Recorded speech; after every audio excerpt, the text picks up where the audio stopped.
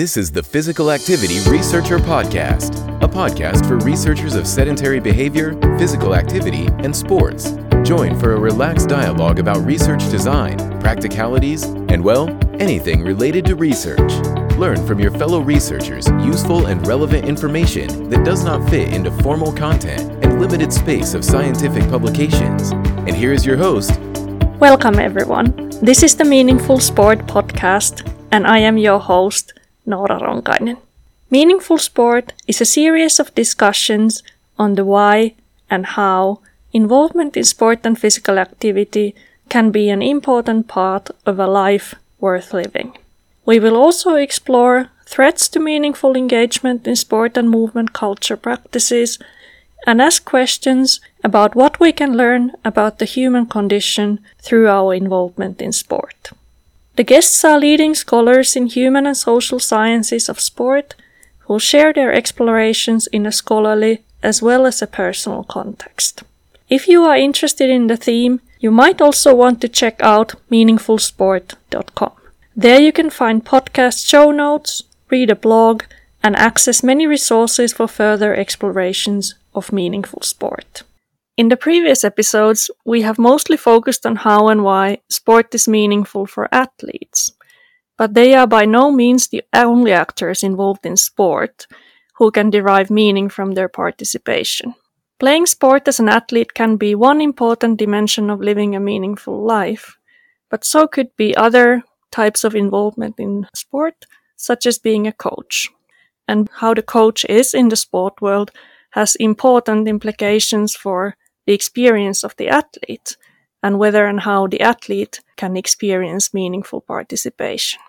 Our guest today has explored what it means to be a coach and has recently focused on understanding how coaches can develop caring relationships with athletes. In his work, he often uses a phenomenological and narrative research approach and some of the less conventional qualitative methods, such as diary writing. He's a senior lecturer in sport coaching and physical education at Liverpool John Moores University and serves as an associate editor for the journal Sports Coaching Review. So welcome, Colm Cronin, and thank you so much for joining me today. Hello, Noora. It's great to be here. I've really enjoyed listening to some of the other podcasts, and I'm looking forward to our conversation. Yes, me too, and thanks so much. And I think to start out our discussion today, it's always quite enjoyable to hear kind of who is behind the research and how your personal experiences in sport and being a sports coach as well can influence how you approach your work and how these personal experiences influence the types of questions you are asking. So maybe talk a little bit about your own sporting background and your own coaching background as well. Okay. So yeah, I'd probably describe myself as an average at best athlete. My sport was basketball. I was encouraged to play by my older sister, and my first coach was actually a female English teacher at our high school who set up the basketball team and got us playing there. And that seemed like a really good idea when I was about 11. Because I think I was quite tall at that stage. I was about maybe 5'7" as an 11-year-old. The problem is I was also 5'7" as a 13-year-old. Eventually stretching just a little bit beyond that. And by the time I was 18, I was still a similar height, and I hadn't progressed much as an athlete. And I knew that I wasn't going to make it as a basketball player. So I looked to do a sport management degree. I looked to get as close to basketball as I could. And that was at the University of Northumbria in Newcastle in England. And from there, I met the local basketball development officer, a lady called Deirdre Hayes, and she got me volunteering coaching. And coaching was basically as close as I could get to playing. So it was really exciting for me, working with young people, working with adults, playing games, preparing teams. So I very much fell in love with coaching. Later on, basketball in England is quite underdeveloped as a sport. So at best, there's a semi-professional setup So there's a big amateur game. So I also needed to find a career. So I fell into kind of PE teaching and teaching at a college. And basically, as I went through PE teaching and teaching sport, I started to almost have a bit of an identity question, a burning question, which was, am I a teacher or am I a coach? Because I saw lots of similarities. During the day, I would teach, I would plan lessons, I would work with young people, I'd reflect on those lessons. In the evening, I would plan basketball sessions, deliver them, reflect on those sessions. So I was seeing lots of similarities, and I had this burning question, and that actually became the question for my PhD, really, which was, what does it mean to be a coach versus maybe what does it mean to be a teacher? And for that, I was supervised by Professor Kathy Armour, another female influence on my life, a very positive one. And to answer that question, what does it mean to be a coach? What is coaching as opposed to what is teaching? I ended up turning to phenomenology. So that's a whistle-stop tour. I don't know if you want to explore any of that a bit further, or does that give you a clear picture? Yeah, I think that's a really nice introduction, and we should probably discuss a bit further what the difference, what it means to be a teacher versus what it means to be a coach. But I think you already started kind of mentioning the phenomenological approach and the phenomenological research philosophy. And we had some discussions on phenomenology in this podcast already, and there are different strands of phenomenology. I guess nobody knows all of them very well, or I don't know how you can do that given there are so many different types of phenomenology. And Gunnar Breivik, for example, discussed Heidegger's philosophy and how he's using that in a more sports philosophy context. But it would be quite interesting to hear just kind of why phenomenology was inspirational for you, and what would be some of the key thinkers and texts that were important for you in developing your own approach to phenomenology. Yeah, that's a nice place to start, really. I suppose there was a key paper which was done by Kerry and Armour, and Kathy Armour was my PhD supervisor. So she had flagged that to me, but it was maybe 2000 was that paper. And I think it was called The Promise of Phenomenology for Sport. So it was a nice starting paper which kind of outlined that there might be some value in phenomenology for sport research. And one of the key arguments in that paper was kind of almost the embodied and sensual nature of sport. So, we come to sport through our senses. We hear the sound of a basketball. You can almost tell the intensity of a basketball game by the squeak of the shoes on the court, and by the volume of the players when they're talking and defending, as well as the sweat, as well as the straining, the pain. The feel of a basketball court is almost the smell of certain sport venues, the change room. So sport's a very sensual experience, and that maybe phenomenology can help us to capture those sensory experiences, to understand and look through them, and shine a light on sport experiences. And I think that's kind of the main argument in that paper. And I think that's why Kathy probably flagged it for me. But there's probably another reason why I thought it might be valuable to coaching. Because again, coaching can be quite embodied. Your heart rate is pounding, you're listening to players, you're caught up in the moment. But also we know a lot of coaches learn through experience. We know a lot of coaches learn through interaction with each other, communities of practice, informal reflective conversations. So therefore we kind of know that coaching is this embodied process, which, you kind of learn in a given world. And I think from the coaching research, and then coupled with the Kerry and Armour paper, that made me think that actually understanding the experience of coaches and the world that they inhabit is the route through to understanding what it means to be a coach and what is coaching. What do you think, Nora? I think all of that makes a lot of sense to me.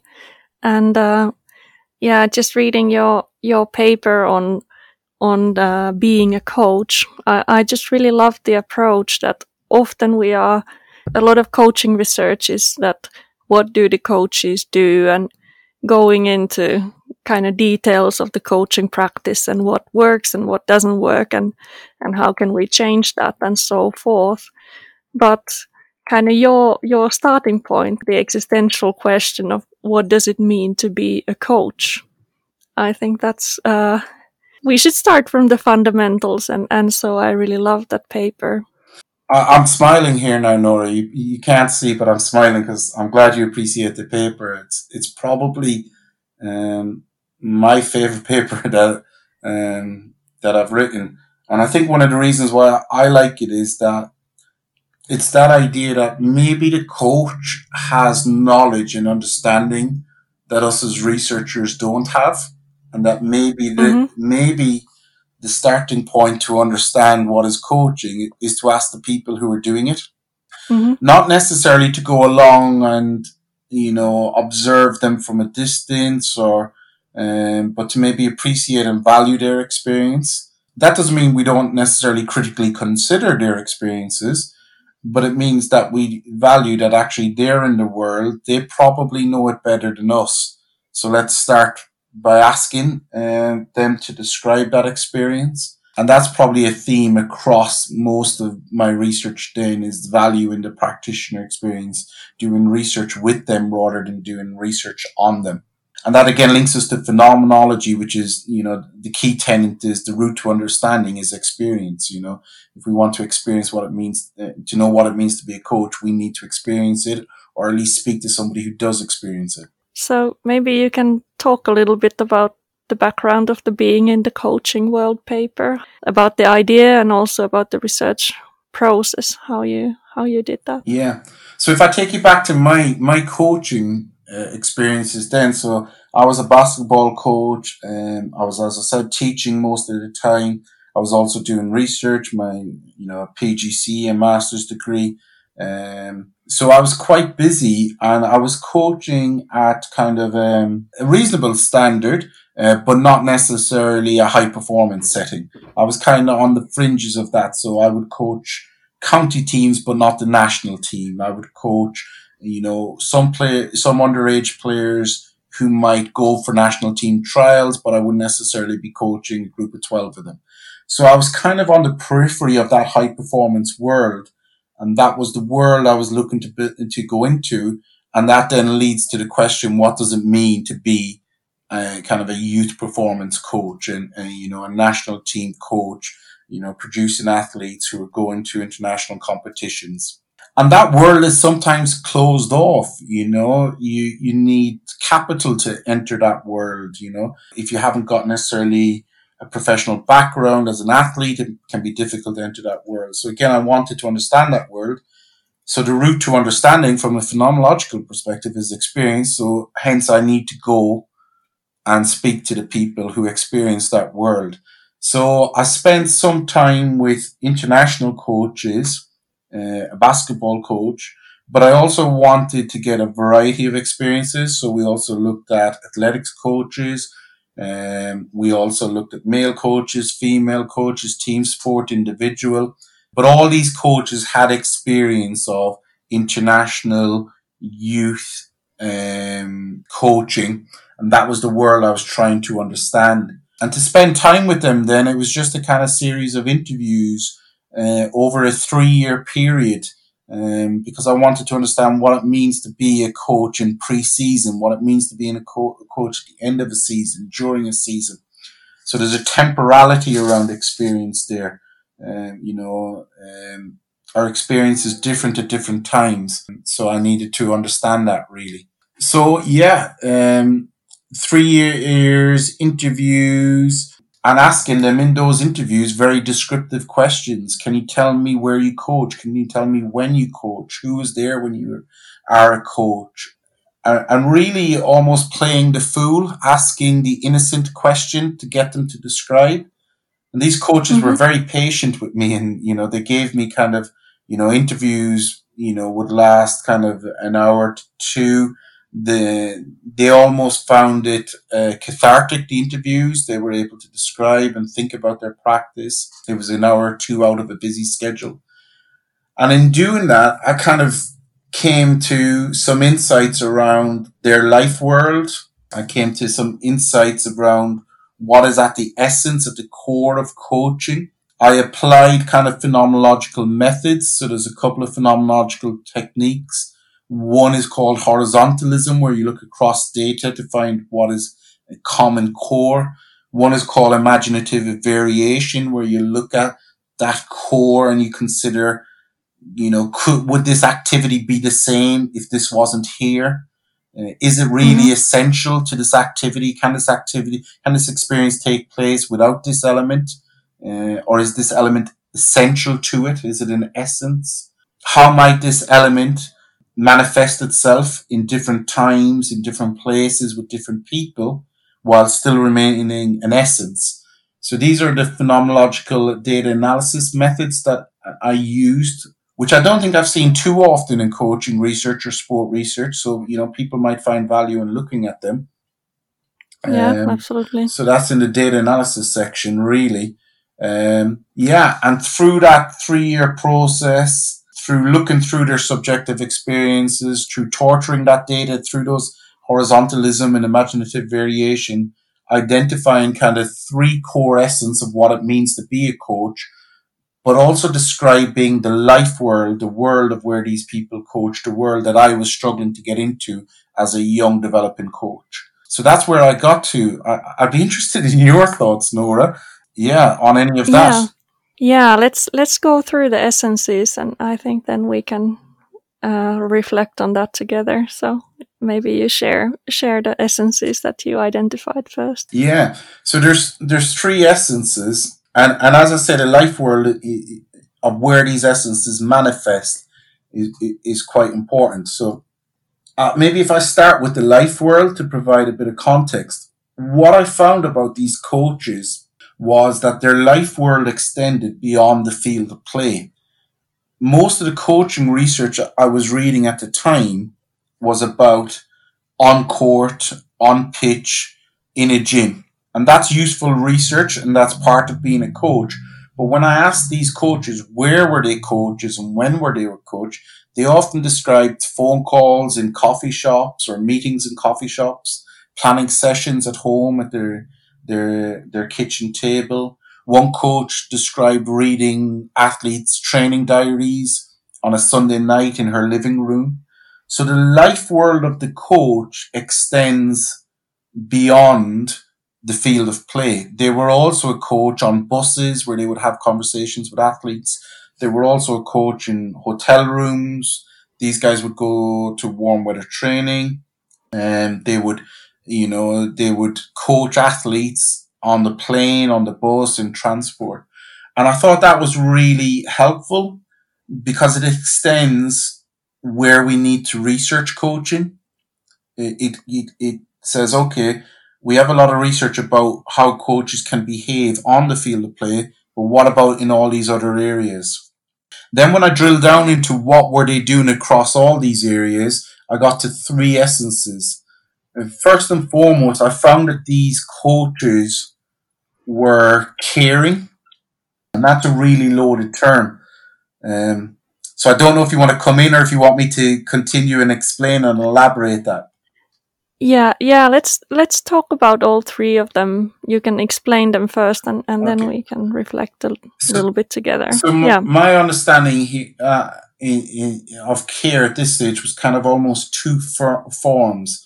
There was care in terms of what Heidegger might term like a concern, an interest. Mm-hmm.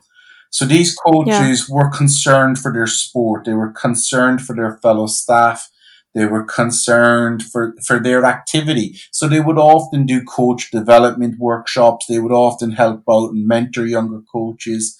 They They would try to raise the quality, status of their sport. They would do a lot of admin work around there. So they were concerned about their sport and, and interested in that. And, I think probably all coaches are. Otherwise, why would you go out on a Tuesday night in the rain and the cold to coach, That's a slightly different form of care than caring for someone.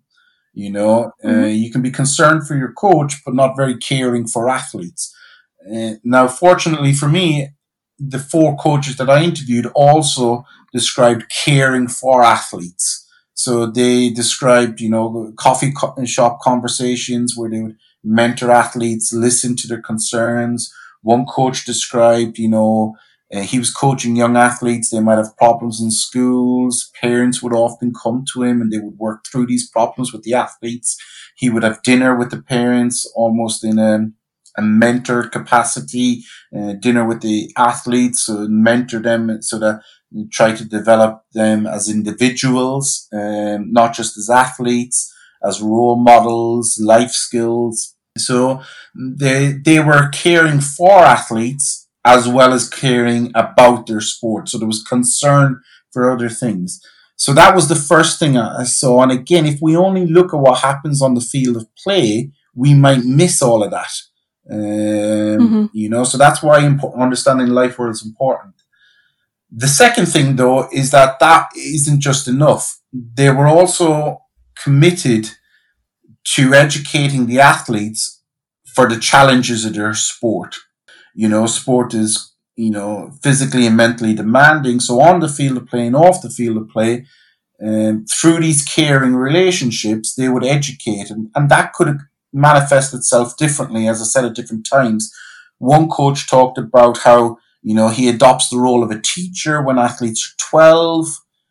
Maybe he becomes a bit more of a facilitator once they become 14, 15, 16, a bit more of a mentor.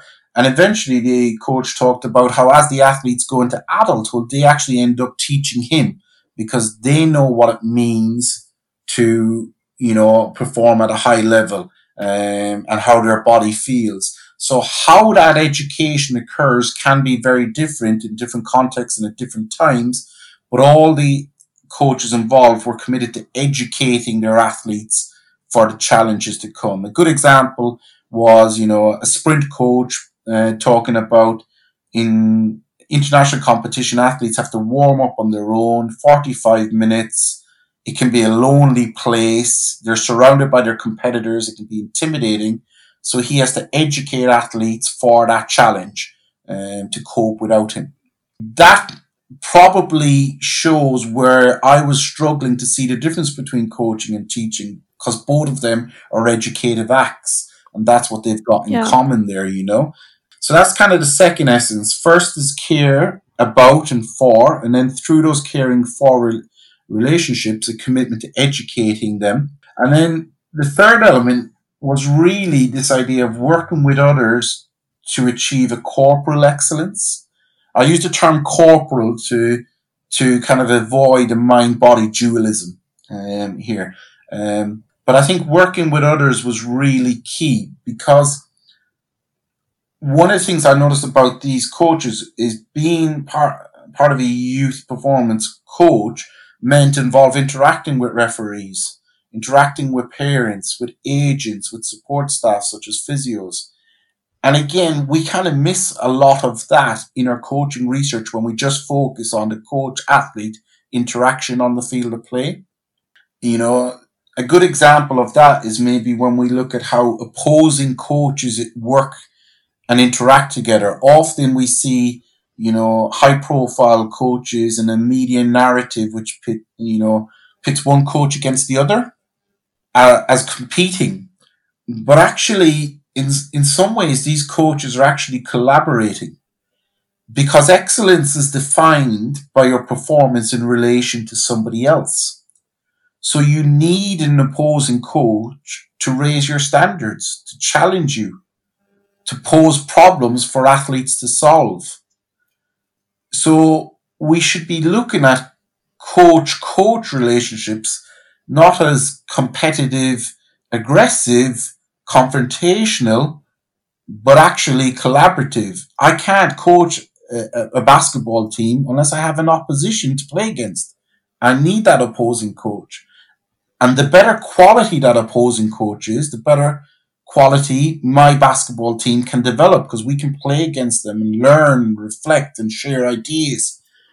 And so working with others, such as referees, such as opponents, such as management, is a key part of being a coach, and it's a key part of defining what is excellence.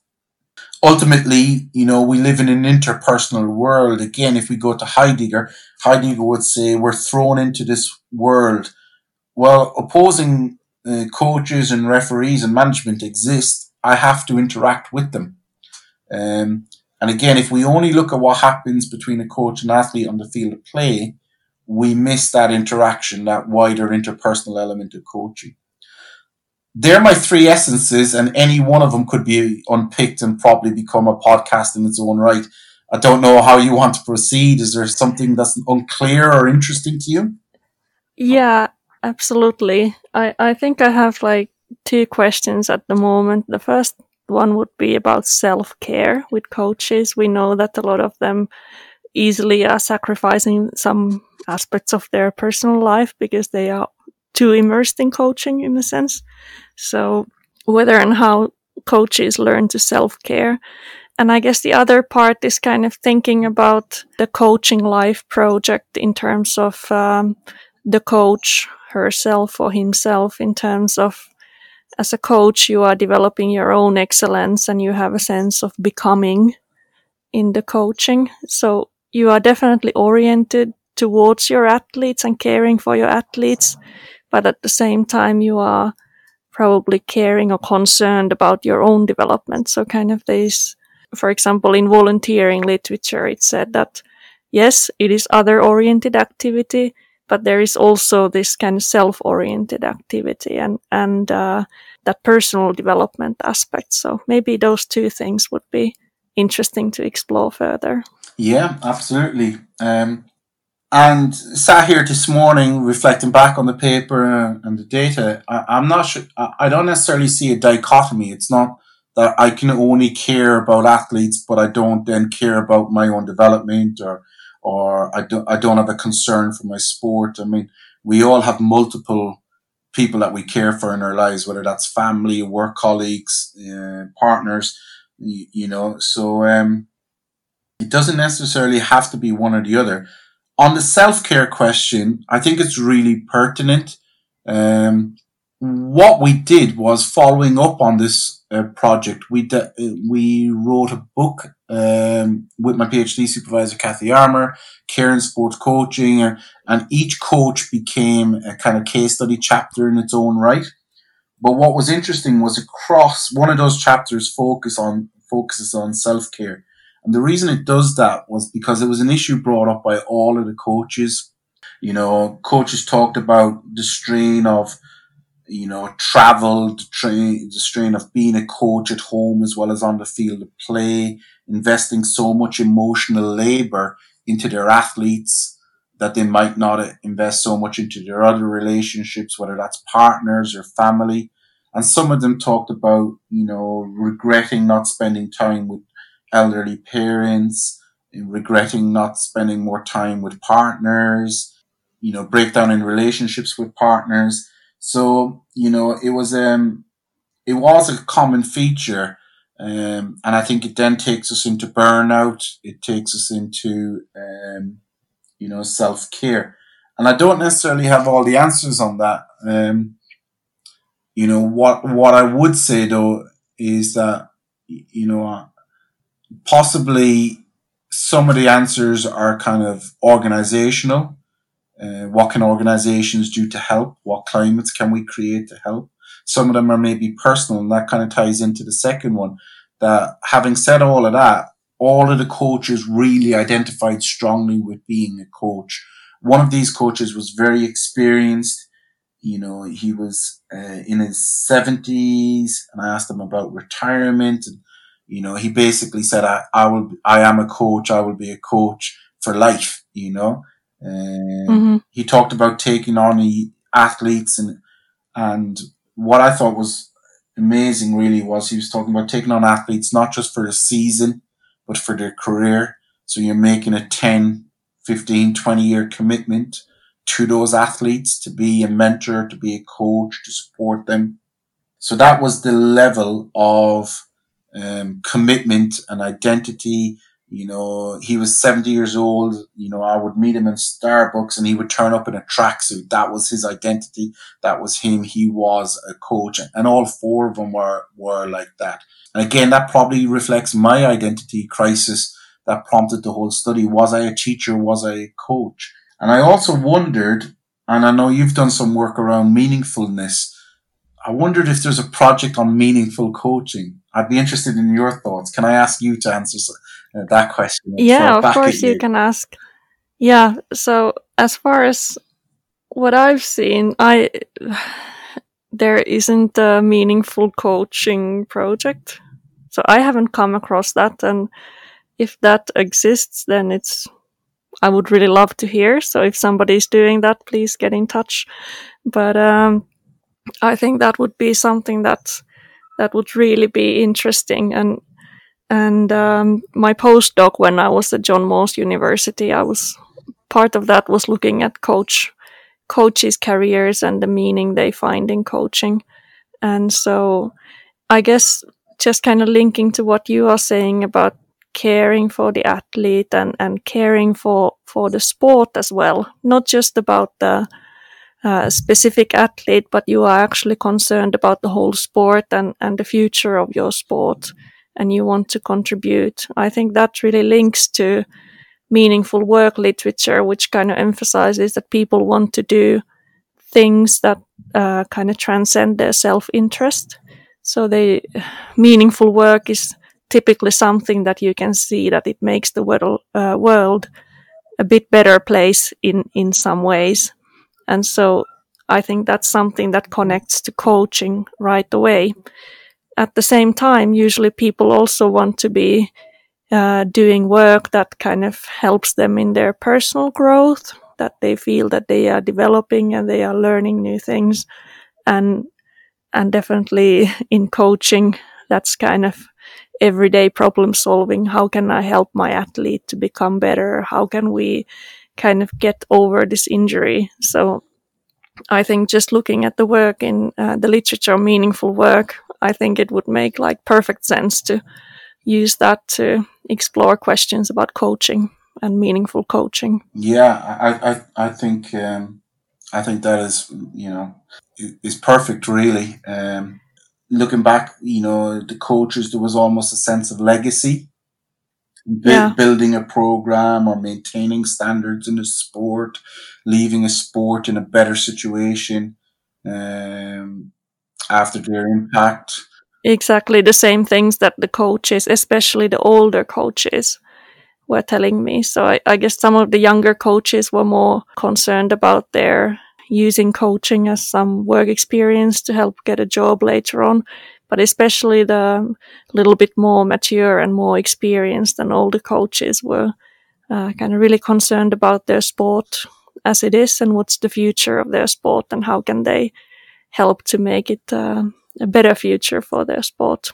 Absolutely. And then on top of that, you have the interpersonal relationships, committing to an athlete even after they've stopped coaching them for a particular season, but still being their coach and their mentor that they can pick up a phone call to, still checking in on the athlete, still having communication, even if the athlete moves on to a different club, a different team, but having that relationship again, they were citing meaningful work there, I think. So, yeah. So basically there's some work here for you, Nora, to progress. Probably for both of us. Mm-hmm. I'm trying to delegate it.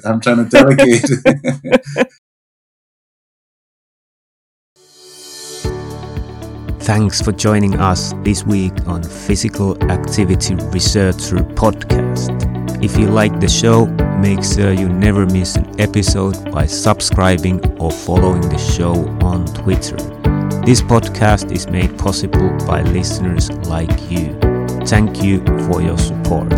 If you found value in this show, we would really appreciate a rating on Apple Podcast or whichever app you're using. Or if you would, in a real old school way, simply tell a friend about the show. It would be a great help for us. We have a fantastic lineup of guests for forthcoming episodes, so be sure to tune in. Thank you all for your support and have a great day.